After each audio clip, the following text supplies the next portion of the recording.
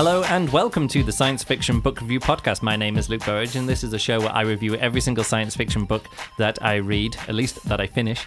There's no set schedule, it's just whenever I finish a book. I do the review, stick it up here on the podcast feed for everyone to download and listen to.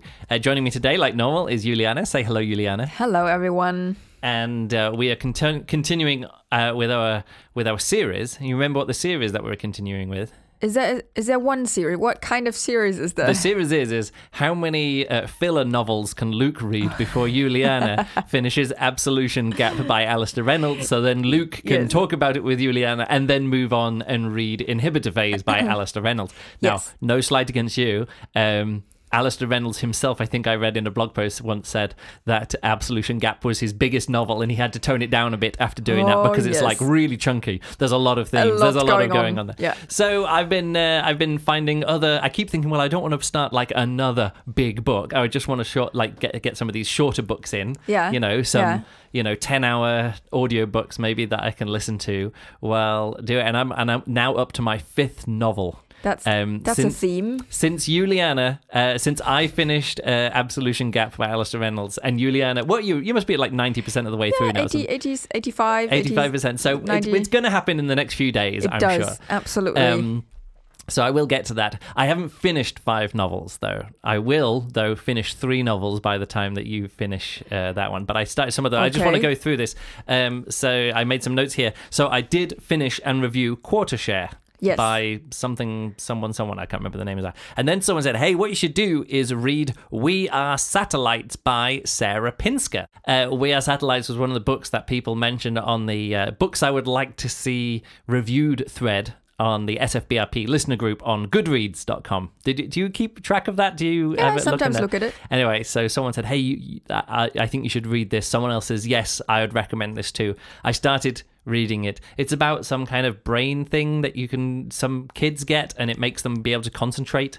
I think it's sort of stop them. Well, it's not against AD&D, like what is it? Attention deficit disorder. Yeah. What is it? Whatever it is. Yeah. Do you know what ADHD stands for? Yeah, I know. I mean, I don't know it exactly. It's not against that, but it works with that, so that somebody they're concentrating lots of things, but they can actually multitask and actually concentrate on different things.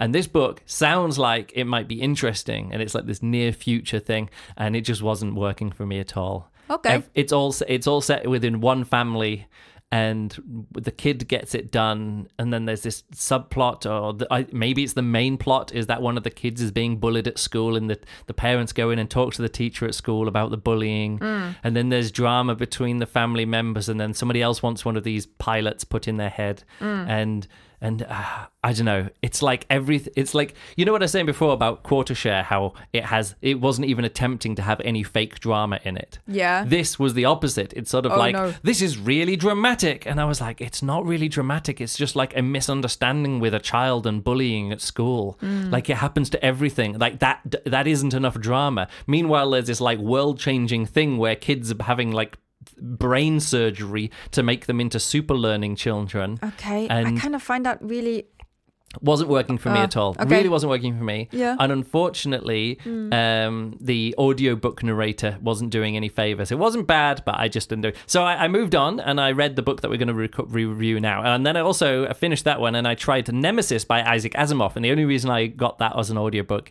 is because it came free with the Absolution Gap. It was like this 2-for-1 spender credit on Audible. Okay, happened to be the Absolution Gap happened to be in this pool of books that you could put 2-for-1. And I looked through all the other books in that pool of books, and there was only one other science fiction book that I hadn't read, which was Nemesis by Isaac Asimov. So I tried that, and wow, the world has moved on a lot since 1989. It's like one of his last books. Okay, it is totally written by a 90-year-old man in 1989 who hasn't really moved on in terms of science fiction. Or in terms of politics or society, anything like that. It was mostly can I find my Goodreads review about it? Let me just find it here.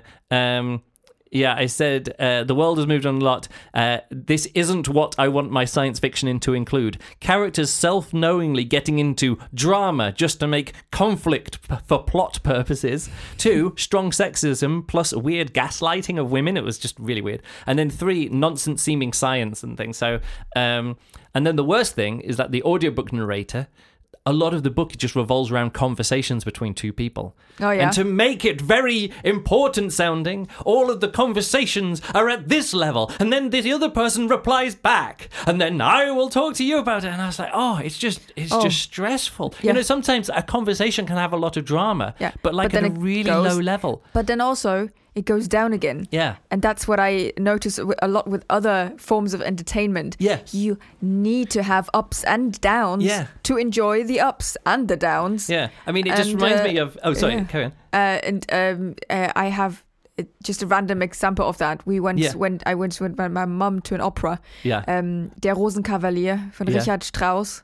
And I'm really not a fan because it is continuously on such a high level. Like the music, there's no pause. It's always going like this. It's always like this. I was like, and it's like a 5 hours, 6 hours opera. You just can't do it. But sometimes I just want the subtlety. I want the words that somebody says to the other person is enough. That's why I read a book. That's why the words on the page are enough. It doesn't, sometimes the acting can elevate it. You know, I was saying about that with Piranesi. Yeah. An audiobook so good, I just went back and listened to it again, even though the book itself wasn't fantastic. The audiobook was worth listening to again. Yeah. But that takes acting and that takes subtlety. You know, it's very tricky to do that. I mean, we were just watching Ted Lasso last night, and there's just a conversation between two people who are in a relationship, and they both just say 3 sentences to each other, and then just turn and look at the camera. You're like, oh, they were talking really quietly. Yeah. This is a very meaningful conversation that they're having in their relationship, and they're having an adult conversation, and so far they've learned that when they don't tell each other things, like when they don't fully communicate, it holds them back and they get annoyed with each other, and they're like, okay, let's just both put it all on the table. Put it all on the table this way. And they put it all on the table, and then they look towards the camera. I mean, there's a photo shoot going on. They look towards the camera of the photo shoot, and you're just like, maybe sometimes you don't need. Maybe you shouldn't just tell each other everything in a relationship. But that's the lesson that they've learned from every episode so far. Yeah. Is that every time one of them hasn't communicated with the other, it's led to drama. Yes. And they're like, okay, we've now learned what we need to do is always just fully communicate with each other. Yeah. And they did, and you're like, maybe that will lead to drama, or maybe it won't. Maybe I don't know what's going to happen in the final episode of Ted Lasso. But yeah, that's what I don't want is people not communicating with each other, and that's where the drama comes from, and then not learning from it. Anyway, so not that. So the other book that I did read, and I did get all the way through, book number 4. Since I finished Absolution Gap, and Juliana is still reading it, is The Postman by David Brin. Okay. I have read this book before. Right. It was let me quickly pop over here to the Goodreads page. It was nominated as a Hugo Award for Best Novel in 1986. Mm-hmm. And it was also nominated for the Nebula Award, and it won the Locus Award for Best Science Fiction Novel in 1986. Okay. And it won the John W. Campbell Memorial Award for Best Science Fiction Novel in 1986, and the SF Chronicle Award nominee. So, very well regarded at the time. It made all the lists of books which we now ignore and say, oh, I can't be bothered to read those books. Did you just mention when it was written? 1986. I kept on saying Hugo Award nominee for Best Novel 1986. Nebula Award nominee for Best Novel 1986. I was distracted by the cover art that is displayed in the Goodreads page, and I thought, that looks like a movie. And then I thought, a movie. I have a movie in my head, but somehow that's like a romantic movie. No, it's also a movie. Oh, it's also later it was made into a movie. I'm not going to be discussing the movie, right? Because I remember watching it and thinking, wow, that is not the book that I remember reading. Okay. Because I definitely remember watching the movie, and I'm like, how are they going to do the ending to this? Because let me explain. And I didn't realize this at the time, first time I read it. And I didn't even realize it. It wasn't clear to me now, the second time that I've read it. I guess I first read it in the 1990s. Yeah, makes sense. And now I'm reading it again. It was part of the Audible free library. I'm like, hey, David Brin, Postman. I have good memories of this book. Will it hold up? You know, talking about Nemesis, written in 1989. Is this book written in 86? Well, it first published 1985. Oh, okay. Was nominated. As old as I am. Yeah, so as old as you are. And then this version published in 1997, I guess, because that's got Kevin Costner on the front cover, and it's The Postman, and it's got this big American flag there. Yes. So this is a post-apocalyptic setup, a post-apocalyptic world. Reminded me very much of the Kim Stanley Robinson book, which is about from the same area, you know, that kind of thing. Oh, well, there's going to be nuclear bombs drop, and then there's going to be some kind of nuclear winter, and people are going to go through, going to go through it, and then there's going to be some kind of burgeoning civilization, or what remains of civilization afterwards. Yeah. I've read lots of books like this before. Right. I've reviewed quite a lot of them as well Yes. for this science fiction book review podcast, like, you know, The Wild Shore, and what's some of the Alas Babylon. There's other books as well. Yeah. I'm just trying to think of some other books which are like Post-apocalyptic. like nuclear war post-apocalypse. Post-apocalyptic in the United States specifically. Yes, and very American. And Okay. that's all of these books feel very American post-apocalypse science fiction. Yeah. But this is slightly more gentle than others, but really not.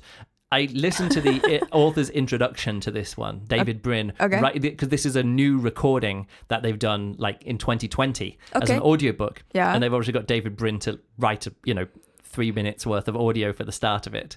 And he said that, like, when I wrote this book, it was kind of a reaction against, like, the Mad Maxification of post-apocalypse. Like, everything's violent, everyone's, it's really, like, dystopian post-apocalyptic, and he wanted some hope in it. And he also wanted it to be, when, it's made into a Kevin Costner movie, he really wanted to focus on the hopefulness of it, rather than, like, Waterworld, which is just dumb action, which Waterworld is Mad Max on water. We watched that a few years ago. A lot of it holds up. That's a really amazing movie if you're only looking at the set design and the action sequences. It's amazing. Just drop everything else out of your brain. Forget about the plot, forget about the script, forget about the characters, Yeah. but it looks amazing. Yeah. You totally understand why it's the most money-losing movie in history, or whatever. One of the big, because they built all the sets and they burnt down, they rebuilt them all. All of that money is on the screen. It looks fantastic. Yeah. And then you're like, oh man, someone should have written a good script to go along with this, with these action sequences Yes. and these amazing set design. Yeah. So, Can I ask a question here? Yeah. So do you think books, post-apocalyptic books, had a renaissance in the 80s because of Cold War and this kind of like the threat of atomic bombing. I wouldn't say going they had a on? renaissance. That was their peak. There was a peak. The Renaissance is only called the Renaissance because we're like, hey, we're rediscovering like Greek and Roman architecture and art, and like look at these statues. Those statues are amazing. And then all the statues throughout medieval period are like, oh, and they're like, hey, we've rediscovered art and perspective and engineering. No, but it's not that. It's not that kind of thing. I don't think there is a Renaissance. I think that is the peak. Of the era of like the late 1960s through to the mid 1980s, literally all the way up until 1989. Yeah. And then there's like a hard cutoff. Okay. And the post-apocalyptic, post-nuclear apocalyptic stuff doesn't really. I don't think there has been a renaissance. That is the peak.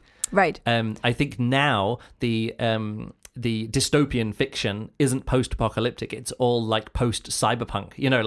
We now, like, all of the dystopians, like maybe some of them are post-apocalyptic. Yeah. Is Hunger Games post-nuclear war? I never even no, sure. I Like, don't think maybe it so. is.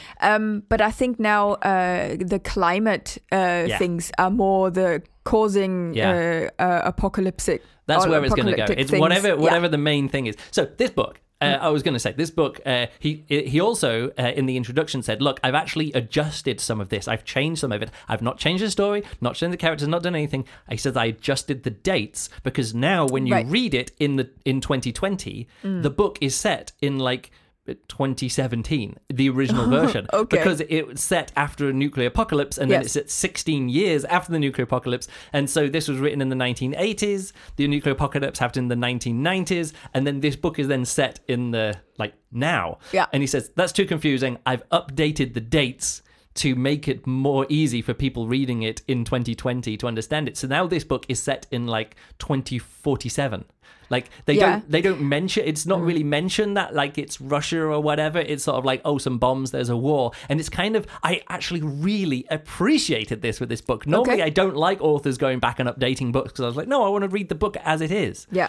But it did make it more less, it made it less annoying to read, because sometimes you'll read a book which is set in the past, or part of it is set and you're like, wait, when was this written? And you always have to go, all right, so this is referring, and now all of that was taken off my head, off my brain. Yeah. So maybe in 20 years time he'll update it again and say, oh, okay, wait a second, this is actually now all happening in 2067 rather than 2047. Although by then maybe it has our world has moved so far off from that possibility that it's just a different place and time. Anyway, I haven't really got to the story of this. The story is, I think, very, very clever. Post-apocalyptic time. This guy is going about, he's like this lone troubadour kind of person. He turns up somewhere and does some he's a English literature major or something. He survived the nuclear apocalypse. He survived the militias afterwards, where the American, the United States was kind of crumbling around itself, and he survives through that. But because he knows some Shakespeare and he knows some sonnets and he knows some speeches, some whatever Abraham Lincoln speeches, and he would go stand and do these speeches for these little villages and hamlets and these little fortresses that people have made, and they'll give him some food and then say, all right, that's it. You get for all of that, you get 3 days. You get 3 days food and board, and then move on.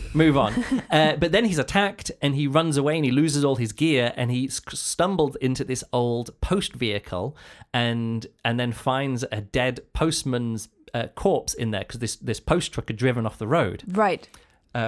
And so what he does is well, I've lost all my gear. All my gear's been stolen. I don't have any boots. I don't have a coat. I don't have anything. So what he does, he puts on the postman's boots and postman's jacket and trousers and hat, because that's all he has to go. And he arrives in the next village, and then it cuts to him in the next village doing his speech. And everyone's like, oh yeah, your speeches are good. Your one-man Hamlet was good. And then they say, but how about, have you got any post for us? And he's like, no. And they're like, oh. And so then it becomes that he's like, no, I'm not a postman. I just happen to have this. But when he leaves, he's like, well, I'm heading off to this next place. And everyone comes out and says, look, my sister, I've not spoken to my sister for 16 years, but she lives down in Oregon somewhere. So if you're going in that direction, can you just give me this thing and I'll give you £10, and then put some money. And of course, money's not worth anything. There's no currencies there or anything. So then he turns up in the next town, and there's some issues there. And he's like, it's going to be really difficult for me to go in. He's like, all right, I'm going to go in on this postman business thing. Yes. He goes out, finds the nearest post office, uses some official stamps. He breaks into the back office, prints up some stuff, prints up some notices to say who he is, and then just walks up to the front gate and goes, all right, I'm here on official business from the Reformed United States of America, which is back over in Michigan, or wherever he's come from. There isn't any United States back in Michigan. But he manages to pass it off, and then the rest of the book is him going, well, not the rest of the book, the rest of that first section of the book is him going from town to town, pretending to be an official United States postal delivery worker, and an inspector for the Reformed United States. And his inspector is like, oh, look, I'm not going to tell you what to do. I'm just saying that we're getting the country back on its feet, so you have to have elections every 2 years. Don't beat women. I can't even remember what it is, but minimum stuff. We're not going to, no matter what you needed to do to get through all up to this point, we're not going to hold that against you. But from now on, here's some minimum standards. And so he slowly respreads. And he reforms these.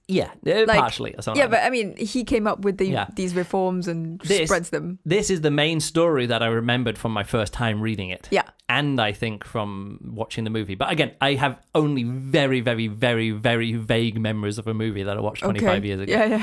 But that's the main thing. And that is the core of the story. That's why it's called The Postman.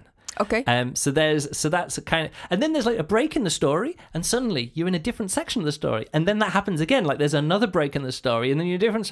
And I was really feeling, wow, this really feels like 3 different parts of a book. Like, Part 1, Part 2, Part 3, and each one of them has, like, one of them is just the setup. Then the next 2 have, like, an introduction of, like, a new science fictional idea and a new myth-making thing, right? You know, like he's been doing. No, not like he's been doing, because he's fake. But then there's other kind of, like, what are the symbols that actually can bring people together and restart the seeds of civilization and get America, like, I wouldn't even say America back on its feet, because it's just like some towns in Oregon. Yeah, a civilization. But and then it turns out I looked at the Wikipedia page and it said the first 2 parts were published separately as The Postman in 1982 and Cyclops in 1984. And then, of course, when they were put together into a novel, it's like, well, I've got this third part of the story because there needs to be an end to the story. Right. So let's put that in there.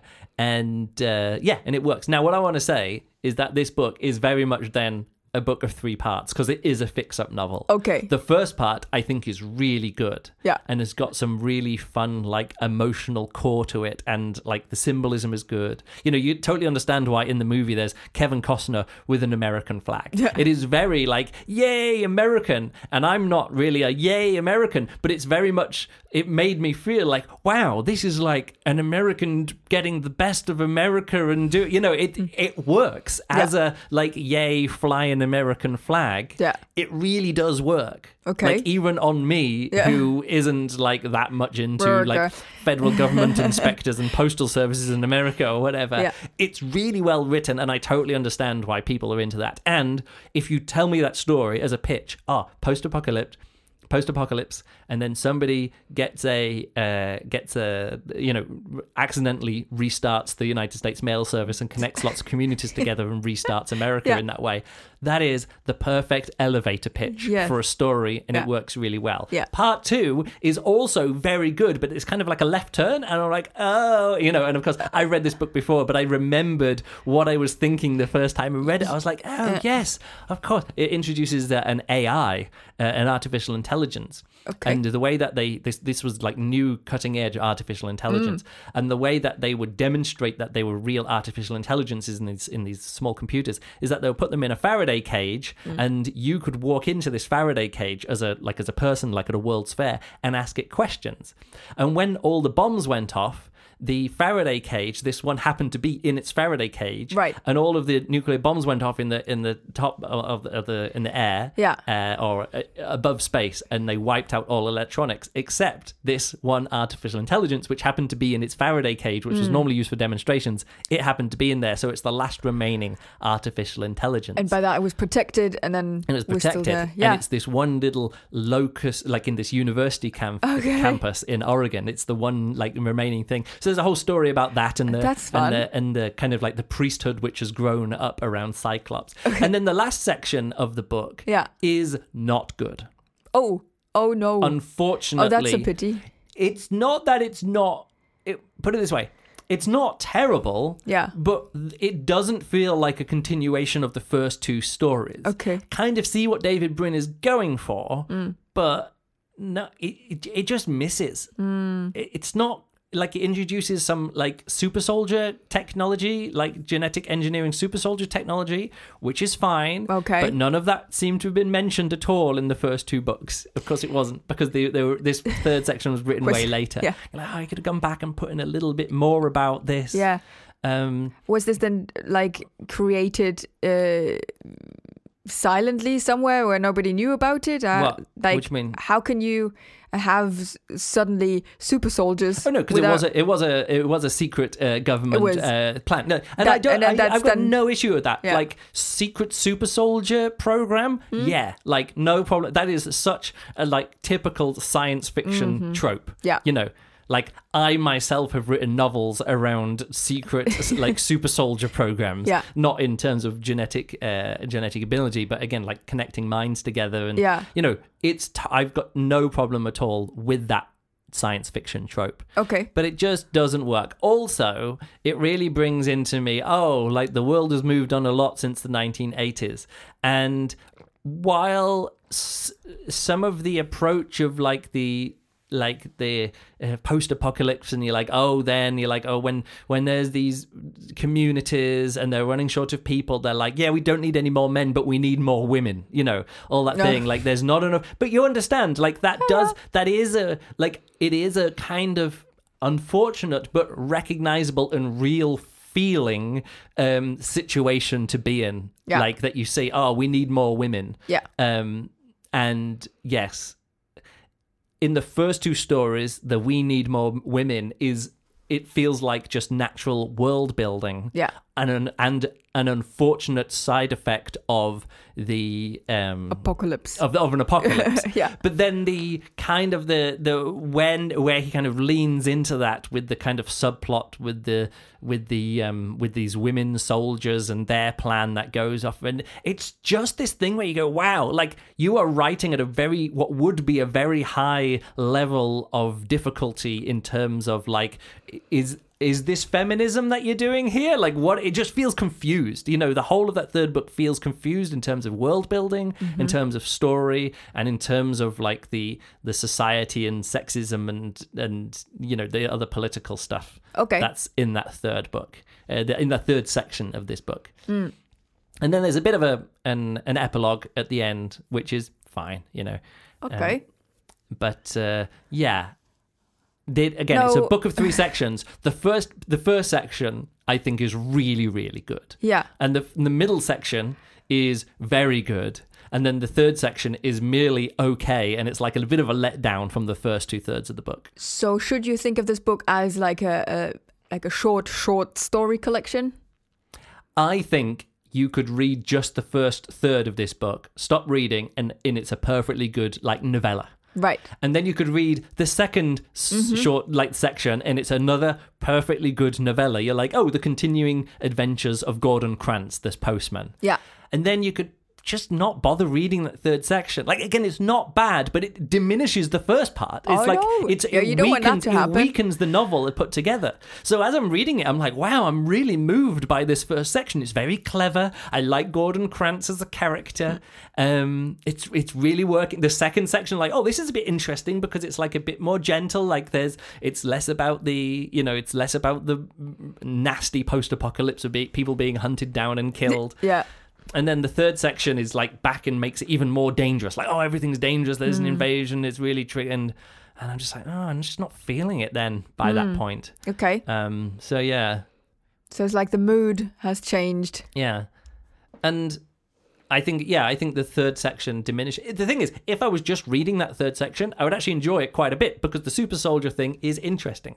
The politics is, like, there is stuff to go in there, but following up on the first 2 books, like, I don't know. So how about reading the third section first? No, it doesn't work. No, I'm not saying there's a better reading order. It is a novel. It does work as a novel. Okay. But it's not a great novel. It's merely a good novel. Mainly because of the last part. It's a very good novel for the first 2/3. Right. Let down by the third third. The third. Okay. Yeah? Yeah, so I get it. It'd be difficult to rate because, again, my reading enjoyment was very high. But I also, the first time I read it, remember being quite disappointed by the ending. And just to give away something small, is that the ending, normally when you get, like, who's the big bad guy? Oh, this is the big bad guy. And you want there to be a showdown between our main guy and the big bad guy. Yeah. But there isn't, because he's a super soldier and the postman's just a postman. Actually, he's a very good, like, survivalist. He's a very good scout. Like, he knows, he's survived 16 years traveling around. He knows how to shoot a gun. Yeah. He knows how to shoot a bow and arrow. Yeah. He's good at tactics. He's an accidental charismatic leader because he's an actor. He does this acting stuff, and it turns out if you need to give a good rousing speech, you can do that. Yeah. Like, people look up to you just because, you're good looking. I don't know how it works out. Yeah. But yeah, at the end, of course, he can't take on a super soldier. No. So a good super soldier turns up and fights the bad super soldier. And I remember, that's interesting that the main showdown isn't between our main character and the main antagonist here at the end of the book, the main baddie. It's sort of like, but no, it's a difficult thing to pull off. And weirdly, he does pull it off. Like, I am like, oh yes, this is the victory. This is the victory he was going for. Okay. to get the good super soldier into the battle to fight with him. That was his mission. Oh, I see. His mission wasn't to single-handedly beat this other guy in battle. The reason he was there was to be actually the sympathetic actor, hope-giving character. to bring people in, bring people in, and get the good super soldier to fight alongside him, being the charismatic, convincing person. Works. Yeah. But it is kind of disappointing, and I totally understand. Again, probably thinking about it in the movie, I don't remember any super soldiers coming in. I think it is the main confrontation at the end of that movie. I guess I'm guessing because I don't remember it being different. Is Kevin Costner fighting the bad guy, the main bad guy himself? Because that makes sense. Yes. Because he's fucking Kevin Costner. Yeah, you don't want Kevin Costner to be there and suddenly get some professional wrestler to turn up. You always get the big guys to come in who professional wrestler who's way bigger and just come in and beat someone down and go, oh, I'll beat him up for you. And you're like, yeah. I mean, it can work. That can be done. Yeah. But yeah, it works, but is also unsatisfying narratively. Let me quickly head across to my notes here because, it really was a fix-up novel. Updated dates by the author. Oh, here's something that I want to talk about. I find it interesting that so many of the main characters in these books from this period are people who are very literate. They're very well studied in their letters. They studied literature. Yes. And this comes through so clearly in stories where it makes a lot of sense, like Fahrenheit 451. 451, yeah. It makes sense that the characters in there are quoting Shakespeare and Mayville and all these other people to each other because it's a story about books. Yes. But then it feels like all of the authors who are writing in these books, Kim Stanley Robinson, David Brin, all these other people, they're putting themselves into the novels. And of course, they're the people who know the Shakespeare, and because they're the well-read people. They're the ones who went to what do they call it? The Ivy League colleges. Yeah, that's exactly what it is. The liberal arts. They're the people who did the liberal arts educations and read all the right books. They read all the canonical books, the great American novels, all these different things.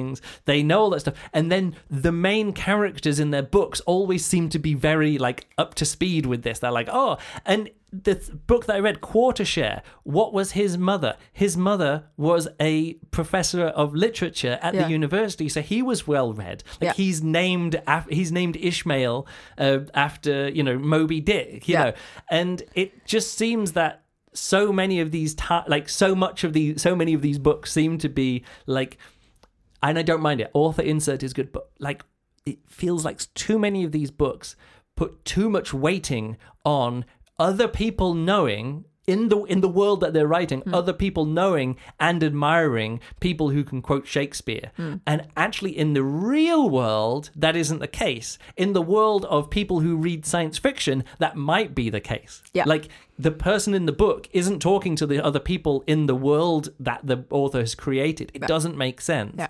They are talking to the readers of the book who also feel oh yes, books, knowing the quotes and having read the right books is a valid thing, And this is always I have thought about that before as well.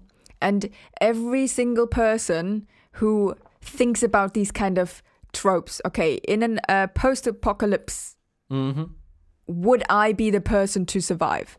And then you think, how can I write something or create something that makes my skills important irrelevant?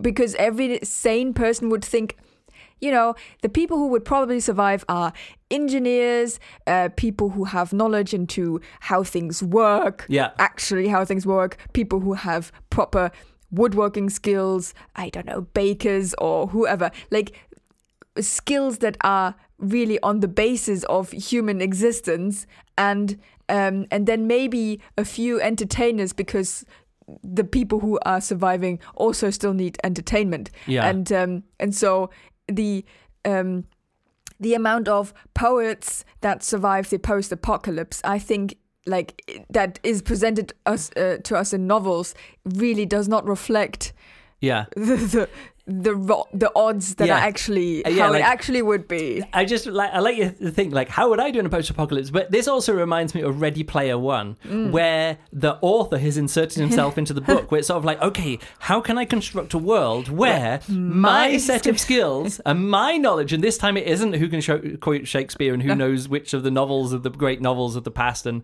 who knows the addresses of this and that. It's like who can. What is it in the book? I think Where's the biggest pop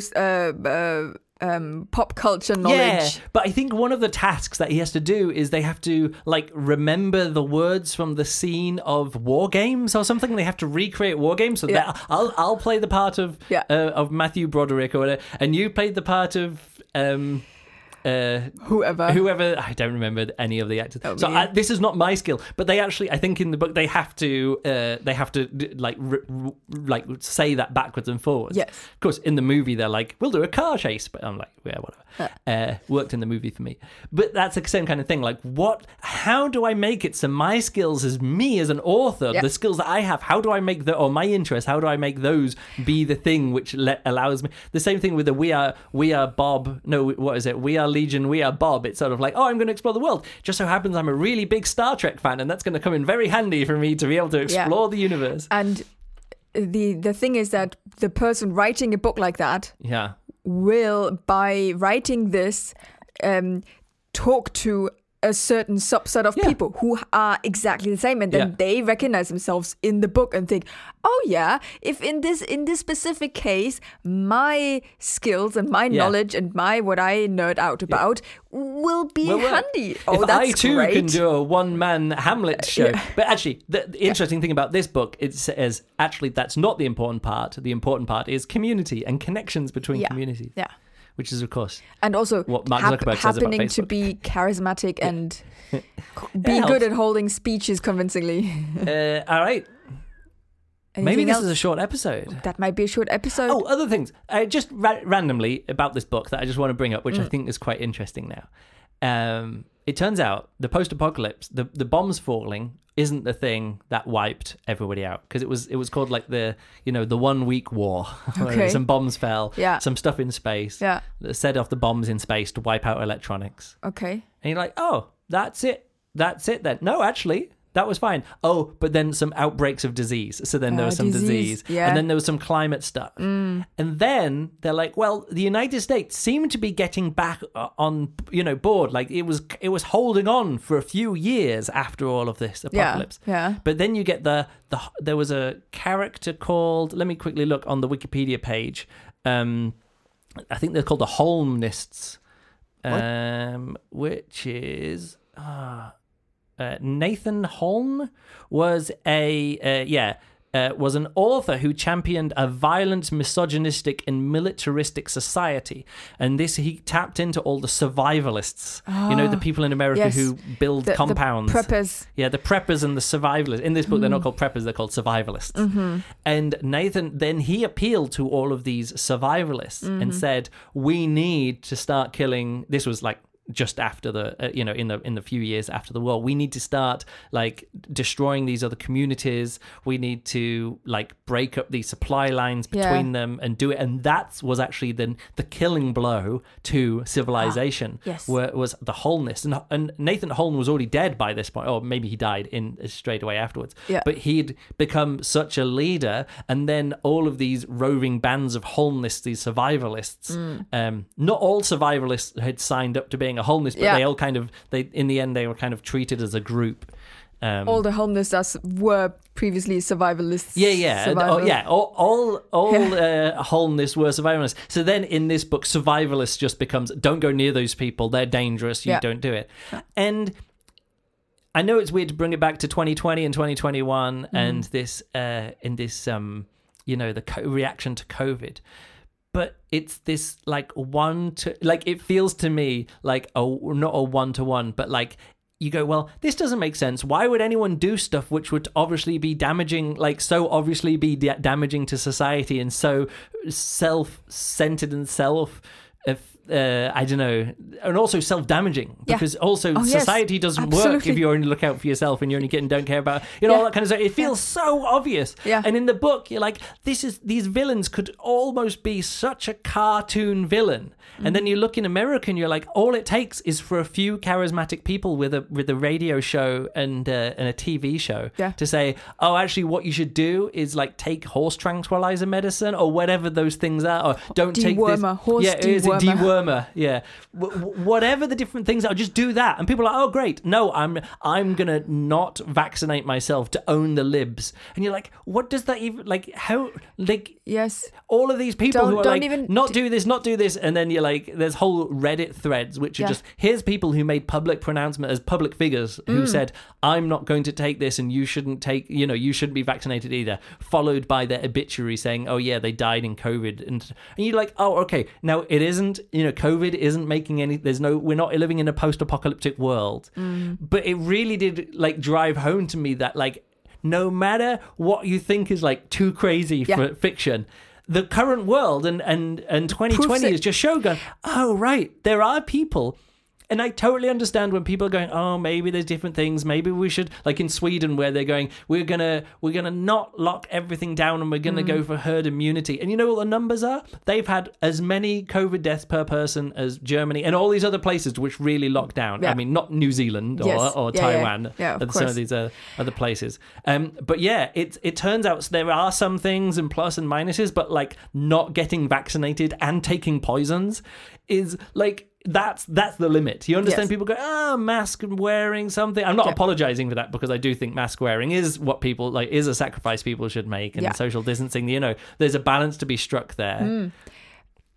But there isn't a balance of saying, no, I'm not going to get vaccinated, and also I'm going to send my schools and fight against mask mandates in schools, and also take poison. Yes. Just to own the libs. Bleach or whatever they like. I don't even know. The thing is, with these I used to watch quite a lot of these catastrophe movies. Yeah. And in the end, they always come back down to you have people who don't listen to the scientists. Yeah. You have a dog or a child that doesn't do what they're supposed to do. Yeah. And then catastrophe happens. You can list off the tropes. And then you watch these movies and think like, yeah, you know what? Humanity can't be that stupid. And now these last 2 years have shown me exactly humanity can be that stupid. No, it's not that it is that stupid. But it has enough stupid people amongst it that I just can't see humans deserve this. Yeah. And that's what I'm saying. I'm not saying that they're going to like be the death of society or anything, but it is one of those things where like if humanity has been knocked down by stupidity, I'm not saying that like, oh, this nuclear war just happened by accident, it's like a natural disaster. No, whatever is going to happen, like natural, not natural, whatever. It does feel like the knockout blow for civilization could be some self-centered, stupid, misguided people following a charismatic leader to destruction. And let me tell you something. What's that? And I know this is generalizing as hell, but guess what? It's probably going to be a man. A man with manly, misogynistic, yay, let's kill other people. I would say, I 100% agree with you. Mm-hmm. But when I was saying before about the like doing feminism on hard mode in the third section of this book, actually it's attempting to say, what would a dangerous, self-harmful, charismatic leader who is a woman be like for other women? And how would that work out? Probably not work well either. Because this book is dealing with both sides of that. And like I say, it's working on hard mode. I don't think it completely hits it. But again, that third section is David Brin going, right, here's some challenges. How am I going to do this? How am I going to do that? And that's what makes it not work for me. Because you're like, really? Oh, and then another one you're like, really? This is where it's going to go? Yeah. Like there's this whole bit where they're like, so this little area of people who are going to go is sort of like some ranchers with the Native American population get together to start a society, and they're fighting against these dangerous survivalist rednecks. And I'm like, in my head of understanding of rural Oregon, it would probably be the other way around. It would be like the survivalists and the ranchers getting together to fight against the Native Americans. Again, that's just off the top of my head, the way that I'm reading it. But this book presents something different. And so the third, like I say, all the way through this book is like, through the three sections is sort of like, here's your expectations, but what if this? And you're like, oh, that's really good. And the next one is like, oh, here's what you think, but maybe what if this? And you're like, great. And then the third one is sort of like confused world building and unsatisfying storytelling. And you're like, it's not the same. Yeah. Confused world building and unsatisfying storytelling isn't the same thing as I'm going to challenge you. You know? Right. Where is David Brin from? He must be from America. I mean, that's what I'm asking. David Brin is a scientist, speaker, and world-known author in multiple Hugos and Nebulas. He frequently appears on TV. Look, the fact that it doesn't say that he's an American author means that he's an American author. Because if he was from anywhere else except from America, it would be mentioned. It would be mentioned that he is from America. Where is he from? Doesn't he have a Wikipedia page? This is just his biography. The Wikipedia page open for the book. You can just click on his... David Brin. I could have just done it there. Yeah. He's from Glendale, California. Right. So near Oregon. Yeah, this is definitely like Kim West Stanley Coast. Robinson wrote about orange candy because that's where he grew up or whatever. Yeah. And then this is sort of like, someone who's holidayed a lot in Oregon. It's quite funny because I was mentioning it, we watched a mountain bike video who happened to be sort of like, if you're just coming through here, and you want a mountain bike here, it's like an hour away from these. And he actually mentioned two of the locations that are in this book, on that YouTube, on the mountain biking YouTube video. Yes. So this is a well-known area of Oregon. It's like the central strip. You get the mountains by the coast, you got all the desert highlands in the middle, and then you got this central little strip where it's actually livable in Oregon. Okay, that's funny. Yeah. But yes, of course, like if you're an author, you're probably gonna write about a place that you are familiar with. Otherwise, you're in unknown territory, and it's much safer to write about places that you actually know about. Yeah. So this is West Coast American apocalyptic novel. I'd like to take writing. it back. I thought he was just going to be an author person, but it turns out he's got a Bachelor of Science in Astronomy. He earned a Master of Science in Electrical Engineering Optics, and is a Doctor of Philosophy. A Doctor of Philosophy degree in astronomy. So it seems like a postdoctoral research at the Californian Space Institute at the University of California. So I must apologize to him. He isn't just somebody who read a lot of novels and is then putting himself. English literature major. To be honest, because his hard science fiction, which is his uplift novels, that's proper science fiction. Yeah. So it doesn't surprise me that he's got a background in like proper space science, like Alistair Reynolds. He worked for the European Space Agency and optical stuff. But also knows Shakespeare, obviously, and also I think he would be the person to survive in a post-apocalyptic time. Maybe. I don't know. I don't know. You get these people who are like really like post-apocalypse because they think like like they do all the solutioneering and they're like, I would do this and I would do that. But that's what I actually really liked about the book. I just highlighted it here on this page here. Earth Abides, because that's about somebody who thinks he would be good at surviving. Mm-hmm. But you read the book and you're like, you're terrible at this. Like there's the whole library down there and you're not doing anything. You're just ignoring it. You're not saving the knowledge for the future. And like all the way through the book, you're like, you're terrible. What are you doing? And at the end of the book, like this lesson is, he thought he was going to be good at this, but like Earth abides without him. Yeah. That's just what happens. I would totally be bad. I would be so useless in any kind of catastrophic event. Yeah. And I'm always thinking like, I'm really happy I have Luke with me because he probably has a little bit more knowledge about some bits and pieces. And if I just then follow really what he says, I might be okay. I don't know. Like growing up, as I did, being a very outdoorsy kind of person. Exactly. Having a father who was even more of a crazy outdoors person. Army trained. Trained in the army, officer in the British Army, did all that kind of stuff. Like, I've had like my... Crazy childhood. My crazy childhood would prepare me quite well for not this kind of thing. Like, You know what would actually make me better in this book is me playing computer games and knowing about line of sight and how to get from one, like how to get across a field without being shot by people who are playing PUBG or something. You've only done it in your head and with your fingers. Yeah, but not, no, I'd still just die straight away. But I'm saying like some of the tactics that you read about in this book and you see in these movies. We're just actually talking about we're talking, what is it, Gänsemarsch? Gänsemarsch. We're trying to work out what the German word for single file is, and they don't have a single word for single file. No, it's not quite straight translation. Yeah, and you were saying Entengangen or whatever. Yeah. Entengang. It wasn't duck walk, it was goose march, but that's not goose stepping like the Germans would do. It's like walking in single file. Yeah. And we were talking about the movie Last of the Mohicans, where they do this thing, they all walk single file down the track and they just all die. Yeah. It's not a good thing to do out in the open like that. Hey, I just thought maybe I should watch the movie.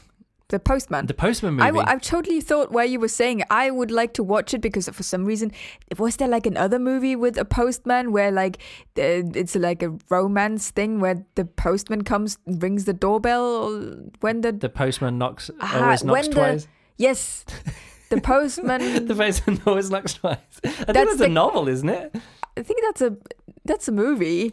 It's like this kind of weird... the postman rings... always... I'll just type that in. The postman always rings twice. Yes. Oh, no, it is a 1946 film. Yes. An adaptation of a novel. It was a novel.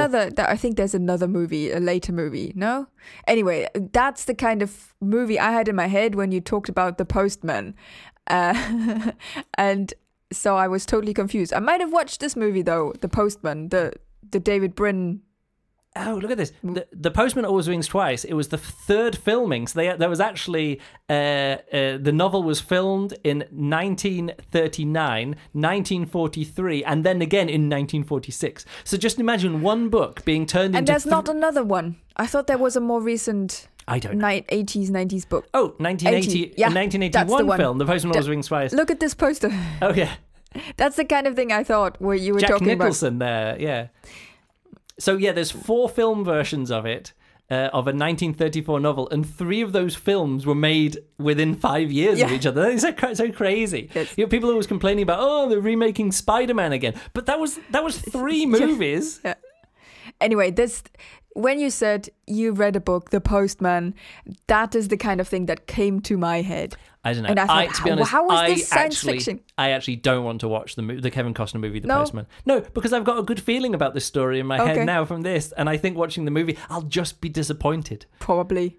Don't rewatch movies from the 80s and 90s. Just Unless don't do they're it. Mad Max. Mad Max is good, but has now been superseded by Mad Max Fury Road. Absolutely. All of the good things that are in Mad Max, Mad Max Road Warrior, and Mad Max Beyond the Thunderdome, all 3 of those... No, Road Warrior is the first one. No, Road Warrior is the second. Anyway, all of the 3 movies, they took all of the good stuff from all 3 of them and put them into Mad Max Fury Road. Yes. You don't need to go back. No. If you do go back, all you're doing is going back to see the source material. To understand where stuff is coming from. Yeah. What's his name? Whoever the director was, writer and director, he did all 4 movies. He understood what was good about those first 3 movies and just went, I'm going to supersede all of these with a non-sequel. Yeah, that's good. That's good. Anyway, The Postman, David Brin. This postman didn't always ring twice, but he did shoot people in the face. Sometimes. Ooh. All right, David Brin, The Postman. What's the rating going to be? Because that first half of the book is like really, really good. Yeah. Let down by the third part. That sounds like it comes down to the middle.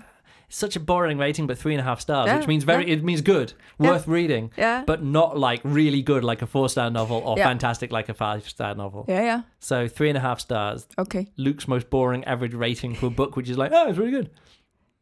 And then the third, it's good. The last third is lacking. I definitely recommend the first 2. The first 2/3 of this book, I really recommend. I think it was very well done. Good, cool. The audiobook, like.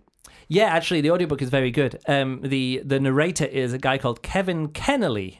Okay. Who I actually, let me click on his name because I did recognize his. Wait, it's not that I recognize his voice. It's more like you kind of start recognizing the performance. Oh yeah, he recorded The Running Man by Stephen King, which I definitely know I listened to as an audiobook. Maybe if I go through, I'd find other audiobooks that he's quite a lot, but very well done. He has a good voice. He does a 35-year-old man very well. You know. Yeah, cool. Okay. Also, audibletrial.com/SFBRP. The link works if you want to sign up for a free trial for Audible. And I do recommend it because I'm listening to all of these audiobooks. And like the We Are Satellites, I didn't like it. I just was like, no, I want my credit back. Give me my credit back. I didn't like this book. No questions asked. They're just like, yep, pick a different book for yourself. Sweet. So I like totally that policy. Fine. 2-for-1 offers, like with The Thing, which again with Nemesis by Asimov, which I didn't do. And the next book that I'm going to read, or that I've already started, I've only got like an hour left of this novel. Oh no, I need to continue reading. Let me have a look, is The Big Time by Fritz Leiber, which I have never read. And it's a Hugo Award novel. Okay. But it's one of those ancient ones. Really, you shouldn't read Hugo Award novels from before like the 1980s. You know, they're all terrible. Right, I've never heard of this book. I've never heard of this author. But some of those early novels were like, whose turn is it to win an Audible? It's not an Audible. Whose turn is it to win a Hugo Award? It's you. So this is one of the free Audible libraries, and I've never read it before. Okay. And so next episode, before I can read the last 2 hours of listen to the last 2 hours of an audiobook, can Juliana read the last 15% of Absolution Gap? This is the thing. I still have half a Sunday left. Yeah, that's the next thing. What will the next episode be? Will it be The Big Time by Fritz Leiber, or will it be Absolution Gap by Alistair Reynolds, a book that I read 6 novels ago? You can send us your voting about this. No, just look in your podcast feed. It'll be out in like 3 days. All right, that's it from us. You can follow me on Twitter. I'm at Luke Burridge. Juliana is also on Twitter at JUKU. How long did you delete the Twitter app from your phone for? 2 days. 2 days. And it's back. It needs to go again. It needs to... You just need to look at it less.